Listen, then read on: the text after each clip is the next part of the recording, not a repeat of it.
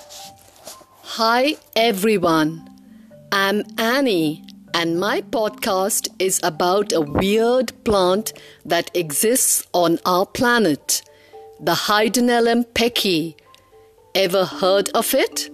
Well, it's a fungus that we call inedible, that is, it cannot be eaten.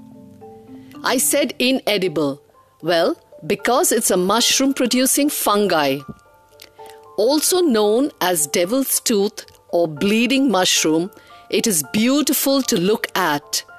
You rarely see it because it grows embedded with debris or plant stems. This fungus is pink in color and mostly spotted with bright red liquid droplets that exude from the upper surface. This is what makes them so attractive. However, they become brown or grey with age.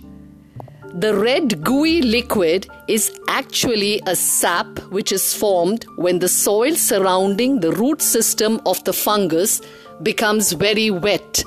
Water is forced into the roots through the process known as osmosis.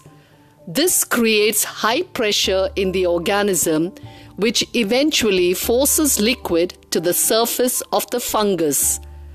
I think the red color of this liquid is attributed to a pigment that is present in this fungus. Under the mushroom cap, where it produces spores when it is young, it has a velvety texture because of soft hairs that cover its surface. But as it grows old, these hairs fall off. It is found in mountainous forest areas of Scotland, Northern Europe, and is also found in North America. The fungus enjoys a symbiotic relationship with the trees amongst whose roots it is located.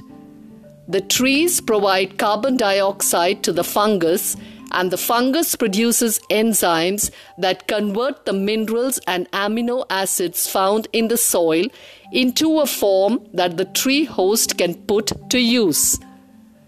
This fungus is not poisonous, but it is so bitter that we cannot eat it. It is highly valued by dyers.